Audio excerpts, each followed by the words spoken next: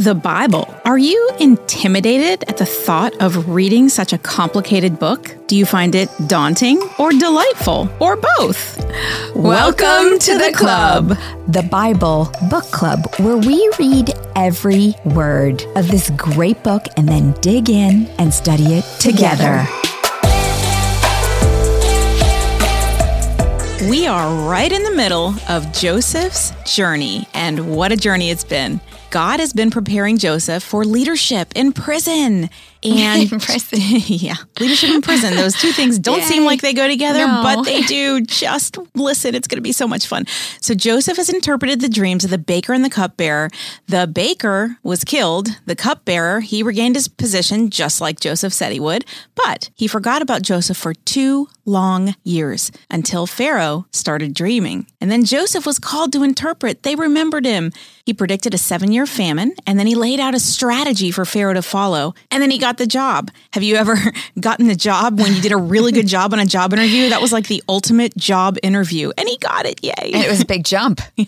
And so he was promoted from prison to the palace. Exactly. And now we find our hero. Exactly. We're in chapter 42 and 43, and our young boy Joseph has grown up and has grown into his gifts just in time. In the past, remember when he was young, 17, he was too open with his brothers about what he saw in his dreams and what he thought in his heart. Not so anymore. He knows when to play his cards, and today he will hold those cards with tremendous discipline and wisdom. Now, I want to pause there and talk about wisdom and discipline because they are a big thing in the Bible. And these are 2 traits that I really admire in Joseph because I struggle with wisdom and discipline. Oh, that is so not true. No, it is true. You are one of the most wisdom. No, it's an effort for me because I speak too often and too impulsively. I don't take enough time to ponder and pray. And Joseph is our example because he has been forced for over 10 years to learn to wait patiently in prison, to hold his cards and wait for God's hand of opportunity. And that's hard for me. I want to jump in. And so Joseph, once a little unwise in his presentation at 17, is now wise beyond his years at 30. There are 219 verses in the Bible about wisdom. So again, it's a big deal. 55 alone in Proverbs. And in Proverbs 2, just one little proverb, there are 6 verses dedicated to the topic. Proverbs is a great book to ponder if you too are seeking wisdom. It was written by Solomon, the wisest man who ever lived, and he wrote it to his son, wanting him to be wise. And remember, Solomon was wise because he specifically asked God for just one thing. He asked for wisdom, and God was so pleased by his request that he gave him a wise and discerning heart so that there would never be anyone like him. And that's in 1 Kings 3:12. Which we're going to read someday on the Bible Book Club. Exactly. And spoiler alert, for when we do study Proverbs in the future, there is a super cool algorithm to Proverbs 2. Now, Proverbs 2 perfectly describes the mature wisdom that we are going to see in Joseph. And I want Heather to read it really quick because as you listen to just the first few verses, picture Joseph sitting in prison for a decade seeking God because that is the first thing we need to do to be wise. Just like Solomon asked for it, we have to seek it out and ask for it. So read this from Proverbs 2. I'm going to read it, but first of all, I want to say you are not bad at wisdom, Susan, because you are one of my own godly counsels that I use. So if there's anything that I am struggling with, you're one of my go-tos, the first person I go to, and you've given me more wisdom than I can count. So I just want everybody who's listening to know, find that person or people or create your own board of directors who you know that you can go to some godly counsel when you need help because Susan is one of mine. Thank you. Now I will read your passage. My son, if you accept my words and store up my commands within you, turning your ear to wisdom and applying your heart to understanding. Indeed, if you call out for insight and cry aloud for understanding, and if you look for it as for silver and search for it as for hidden treasure, then you will understand the fear of the Lord and find the knowledge of God. For the Lord gives wisdom. From his mouth come knowledge and understanding. He holds success in store for the upright. He is a shield to those whose walk is blameless, for he guards the course of the just and protects the way of his faithful ones. Then you will understand what is right and just and fair, every good path. So did you hear that? It says, if you. So the first action is for us. If you store up my commands, apply your heart to understanding, call out for insight, look for it as if it is hidden treasure. And that hidden treasure, we're going to actually talk about that next week. That's kind of a cool thing in and of itself. Hey, and if you're listening to the Bible Book Club on a regular basis, congratulations, because you're already doing those 4 things. Oh, exactly. You're on your way. Yes, exactly. So then it says, if you do these things, then you will understand the fear of the Lord, find the knowledge of God. And this isn't fear like scary fear. This is like fear, reverence fear. Like you learn to understand how big and great he is and you worship him. So if you, then you will, because the Lord gives wisdom, it said. He holds success in store for the upright and he protects the way of the faithful. Then the outcome is this. You will understand what is right and choose every good path. And you know by now that I am all about choosing the right path between good and evil. But we have to look for it. We have to work for it. Joseph has been sitting in prison, storing up wisdom. Our boy has grown in wisdom and in stature and in favor with God and man, which is what Jesus did in Luke 2:52. So today we begin the ending to his story, and it is a glorious ending, one that honors God and saves his people. Yeah, and I just want people to think about something. If you were Joseph and you were stewing away in jail for 10 years, what would you be doing? Would you be bitter or would you be seeking wisdom? Right. Yeah. So, especially because it was an unjust imprisonment. It's not like he deserved it. Right. So he could have sat there and be very angry. Instead, he really just sought the Lord. And what a great lesson for all of us, but it's really hard to do. We have to embrace it. All right. I called this next section, The Boys Are Back in Town, and they all really do bow down. Chapter 42 is the first journey to Egypt. When Jacob learned that there was grain in Egypt, he said to his sons, "Why do you just keep looking at each other?" He continued, "I have heard that there is grain in Egypt. Go down there and buy some for us so that we may live and not die." Then 10 of Joseph's brothers went down to buy grain from Egypt. But Jacob did not send Benjamin, Joseph's brother, with the others, because he was afraid that harm might come to him. So Israel's sons were among those who went to buy grain, for there was famine in the land of Canaan also. Now Joseph was the governor of the land, the person who sold grain to all its people. So when Joseph's brothers arrived, they bowed down to him with their faces to the ground. Some dreams really do come true. I mean, picture the scene. I know.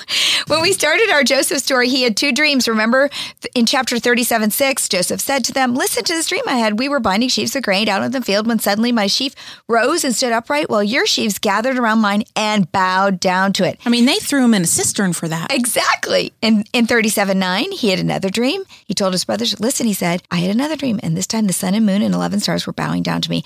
And now here they are really bowing down to him." And picture Joseph all the way through these next 2 chapters. His mind had to be reeling because all the brothers who were against him, all the ones who threw him in the cistern are there. Benjamin's not, but Benjamin wasn't with them when they threw him in the cistern. Mm-hmm. Benjamin was his full brother and loved him.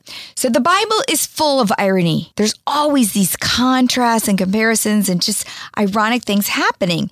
And there's a lot of irony here in the fact that the boys who almost killed Joseph, rather than submit to him, as men, submit to Joseph rather than dying of starvation. Yeah, it's a flip. They have no idea it's him. It's a total flip, yes. As boys, they wanted to kill him because they didn't want to have to ever submit to him. And then as men, they submit to him by bowing down rather than dying of starvation. It's only God can do this. Yeah.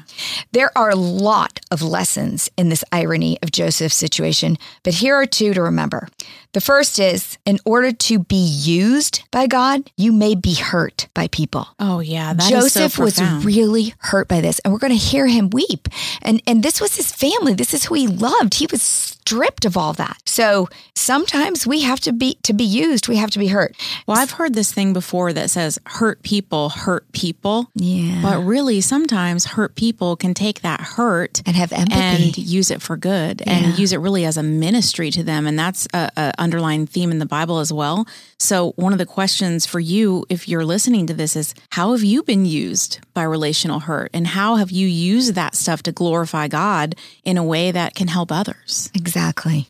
The second lesson is there are some lessons that can only be learned over time. Joseph didn't learn this overnight. It's been decades. He was 17. He's now 30. Oh, yeah. Think about what you've learned in the last 10 years. You've changed in the last 10 years. And instead of changing for the worse, he could have. He was sitting there in jail, probably mad at his brothers, mad at the world, mad at all the people who lied about him. And instead of doing that, he sought God. Yes. Yeah. All right.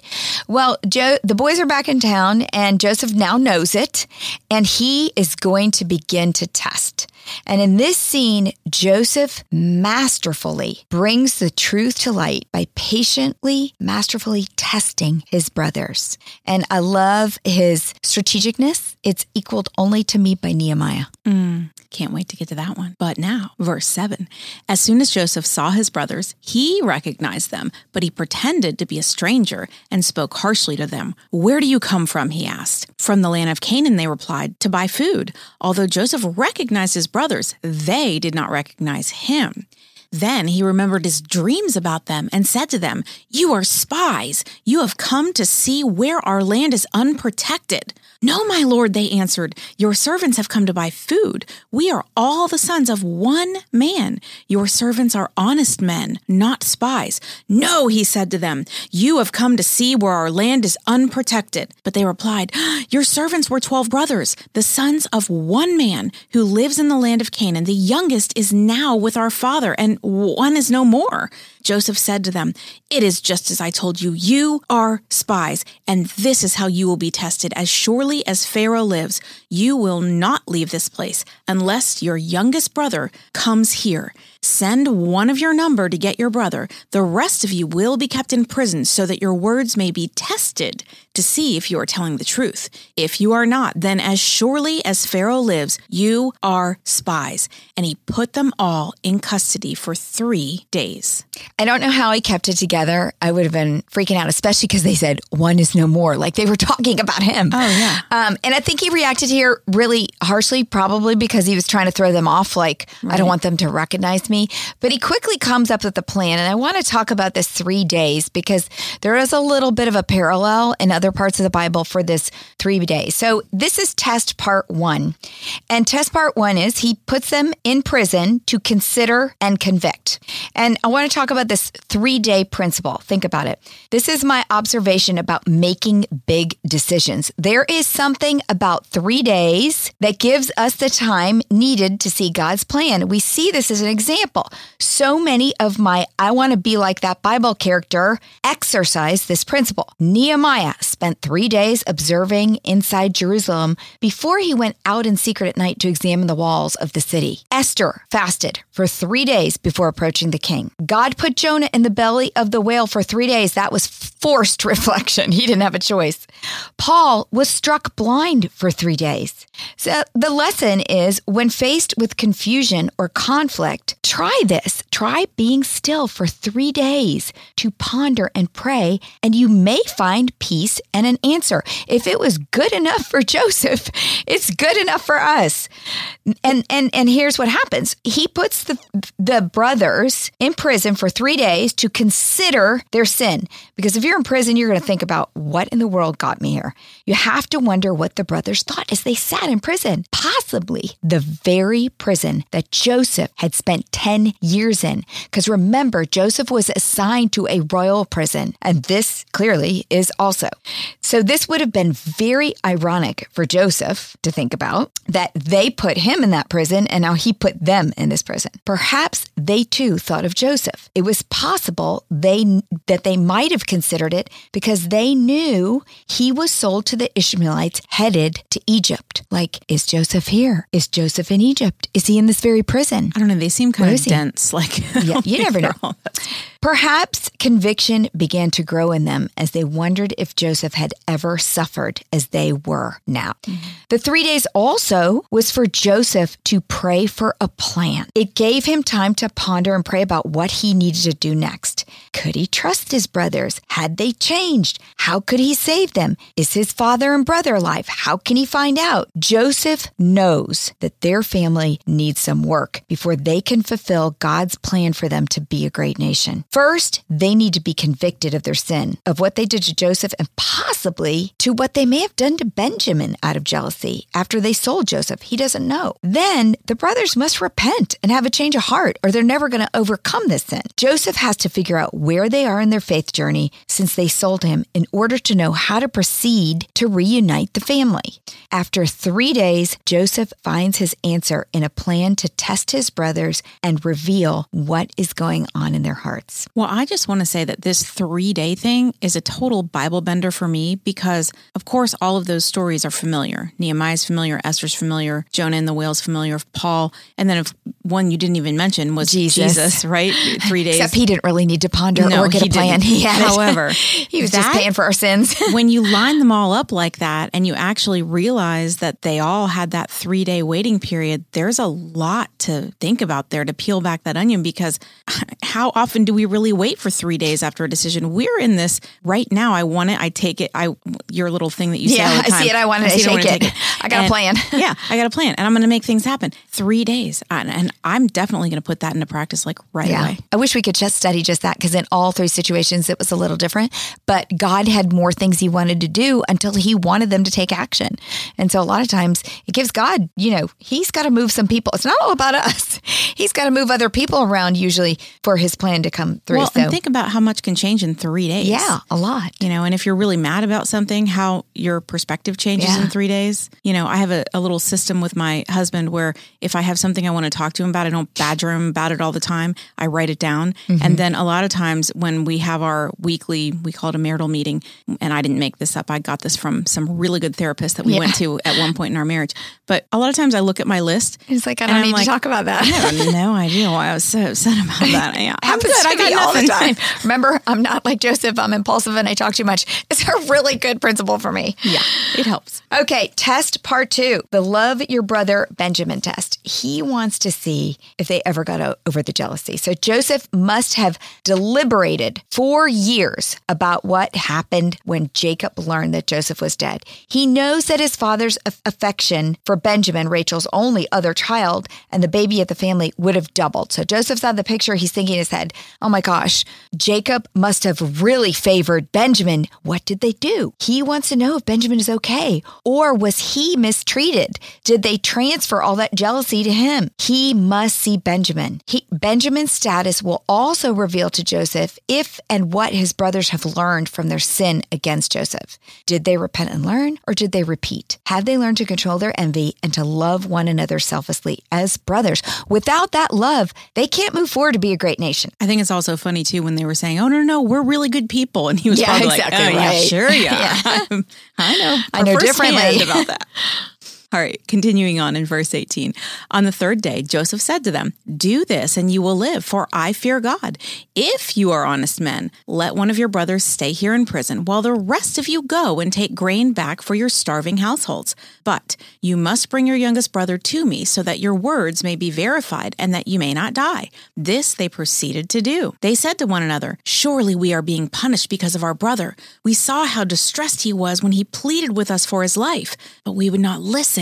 That is why this distress has come on us." Okay, so this test, he's trying to reveal things, and this reveals conviction. They have not forgotten what they did to Joseph, and they are convicted that it was wrong. Hence, this God-ordained distress. They see a direct correlation between being put in jail to what they did to Joseph. Verse 22, Reuben replied, "Didn't I tell you not to sin against the boy? But you wouldn't listen. Now we must give an accounting for his blood." They did not realize that Joseph could understand them since he was using an interpreter. He turned away from them and began to weep. Another sweet reveal. Reuben had fought for him. This must have been a tender revelation for Joseph. 1,000 times he had probably, over the last 13 years, contemplated his relationship with each brother one by one and asked, how? How could this one have done this to me? How could Judah have done this to me? How could, each one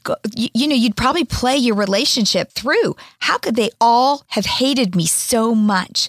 So to hear that there was one, Reuben, who fought for him would be such a heart-wrenching relief. And so our sweet Joseph, he weeps. Yeah, you're right. And I think earlier you said that he was holding it together really well. And this just really shows the human nature side of him that he really... Oh my gosh, I can remember so many mean girl times where either my girls or even way back in my day, you think of something, they do something mean to you and think, how could they all do this to you? And then later you find out from one of them, she comes to you and says, I didn't, I really like you. And it's just such a relief. Yeah. It's a relief. All right, back in verse 24, he turned away from them and began to weep, but then came back and spoke to them again. He had Simeon taken from them and bound before their eyes. Let's talk about this reveal about Simeon. Reuben's heart is kind of cleared based on what Joseph just heard from him. We don't know truly what Reuben's motive was. He might have just, been doing that because he was the oldest and he was going to be held accountable to Jacob. But Joseph turns to the second oldest, Simeon, to hold for the ransom of Benjamin.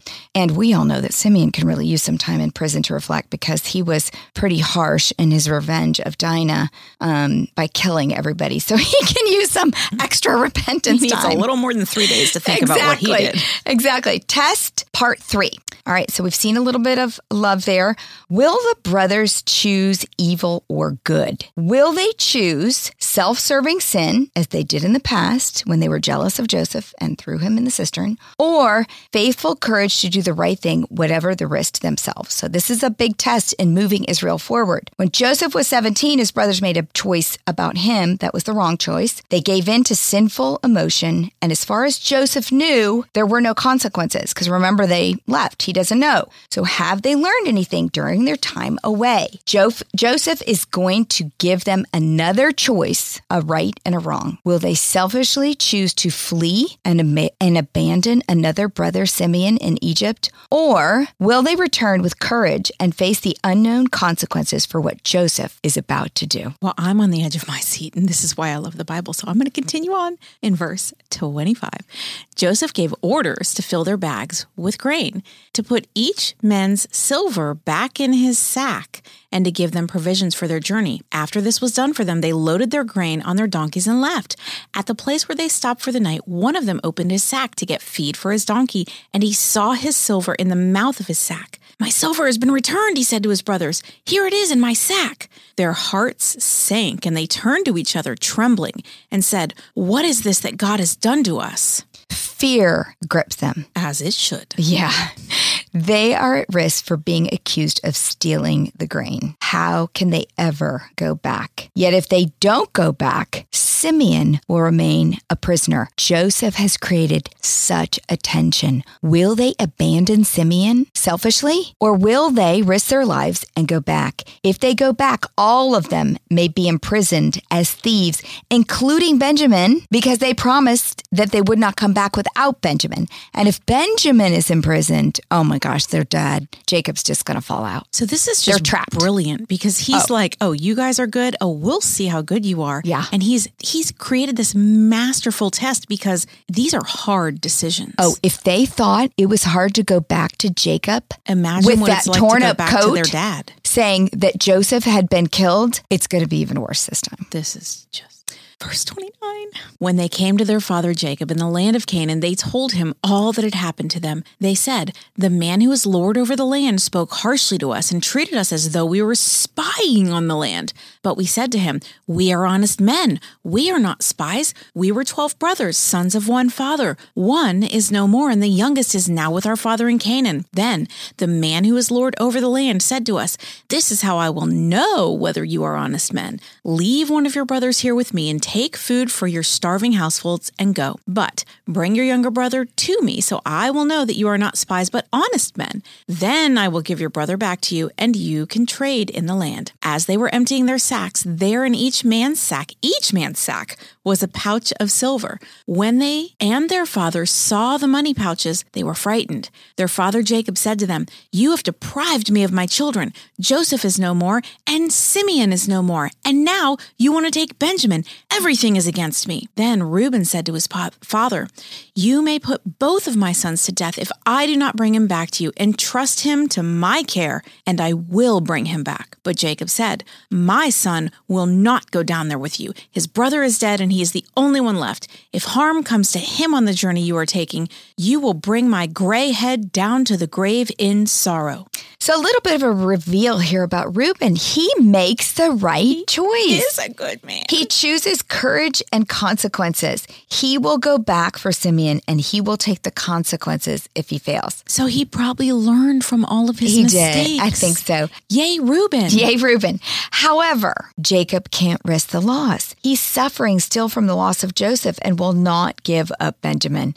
And as much as we would like to give Reuben credit right here and right now for having wits enough not to want to kill Joseph, he was the brother that impulsively slept with one of Jacob's wives. So Jacob just may not trust him, you know?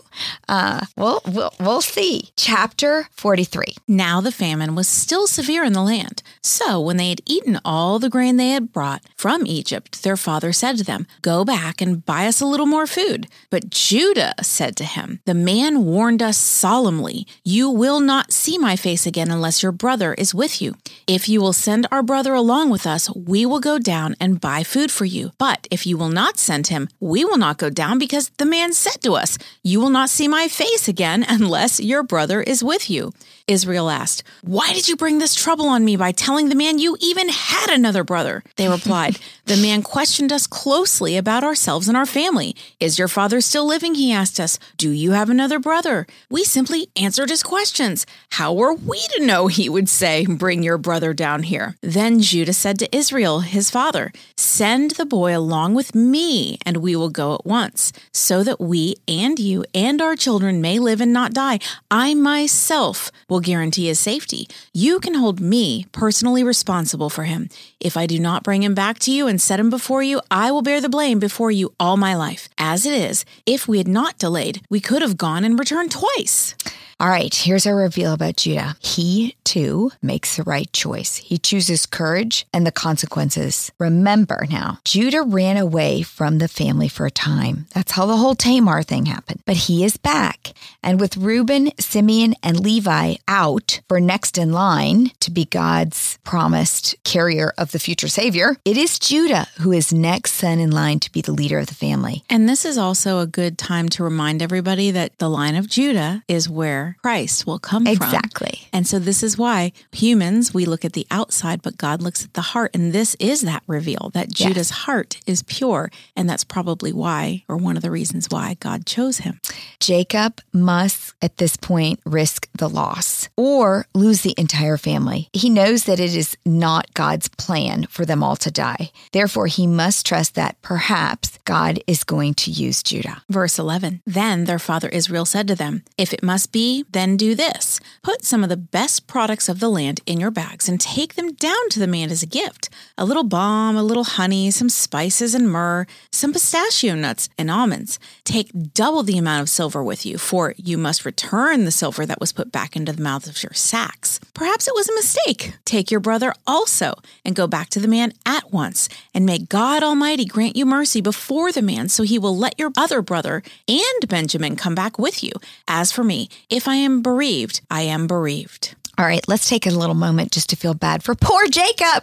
I just feel bad for him. He's old now, and he's lost this one son, and now there's a famine. So when they say their family, I mean, remember, they've got sheep and herders and this hundreds of people now and that they're responsible for, and he's scrambling, and I'm sure he is being triggered a little. So he's remembering a similarly tense journey years ago. Remember his return to Canaan after 20 years of serving with Laban? Then he also prepared gifts in the hopes that it would pave the way to finding favor. But then he was trying to find favor with Esau so Esau wouldn't kill him. Now the gifts are to Pharaoh are for the same reason, to save his boys and their family. The last words that he uttered here are really a prayer for God to intervene with mercy on his family. Next week, the stakes in this game get higher. Joseph plays another trick. Benjamin gets a treat, and Judah will make his case.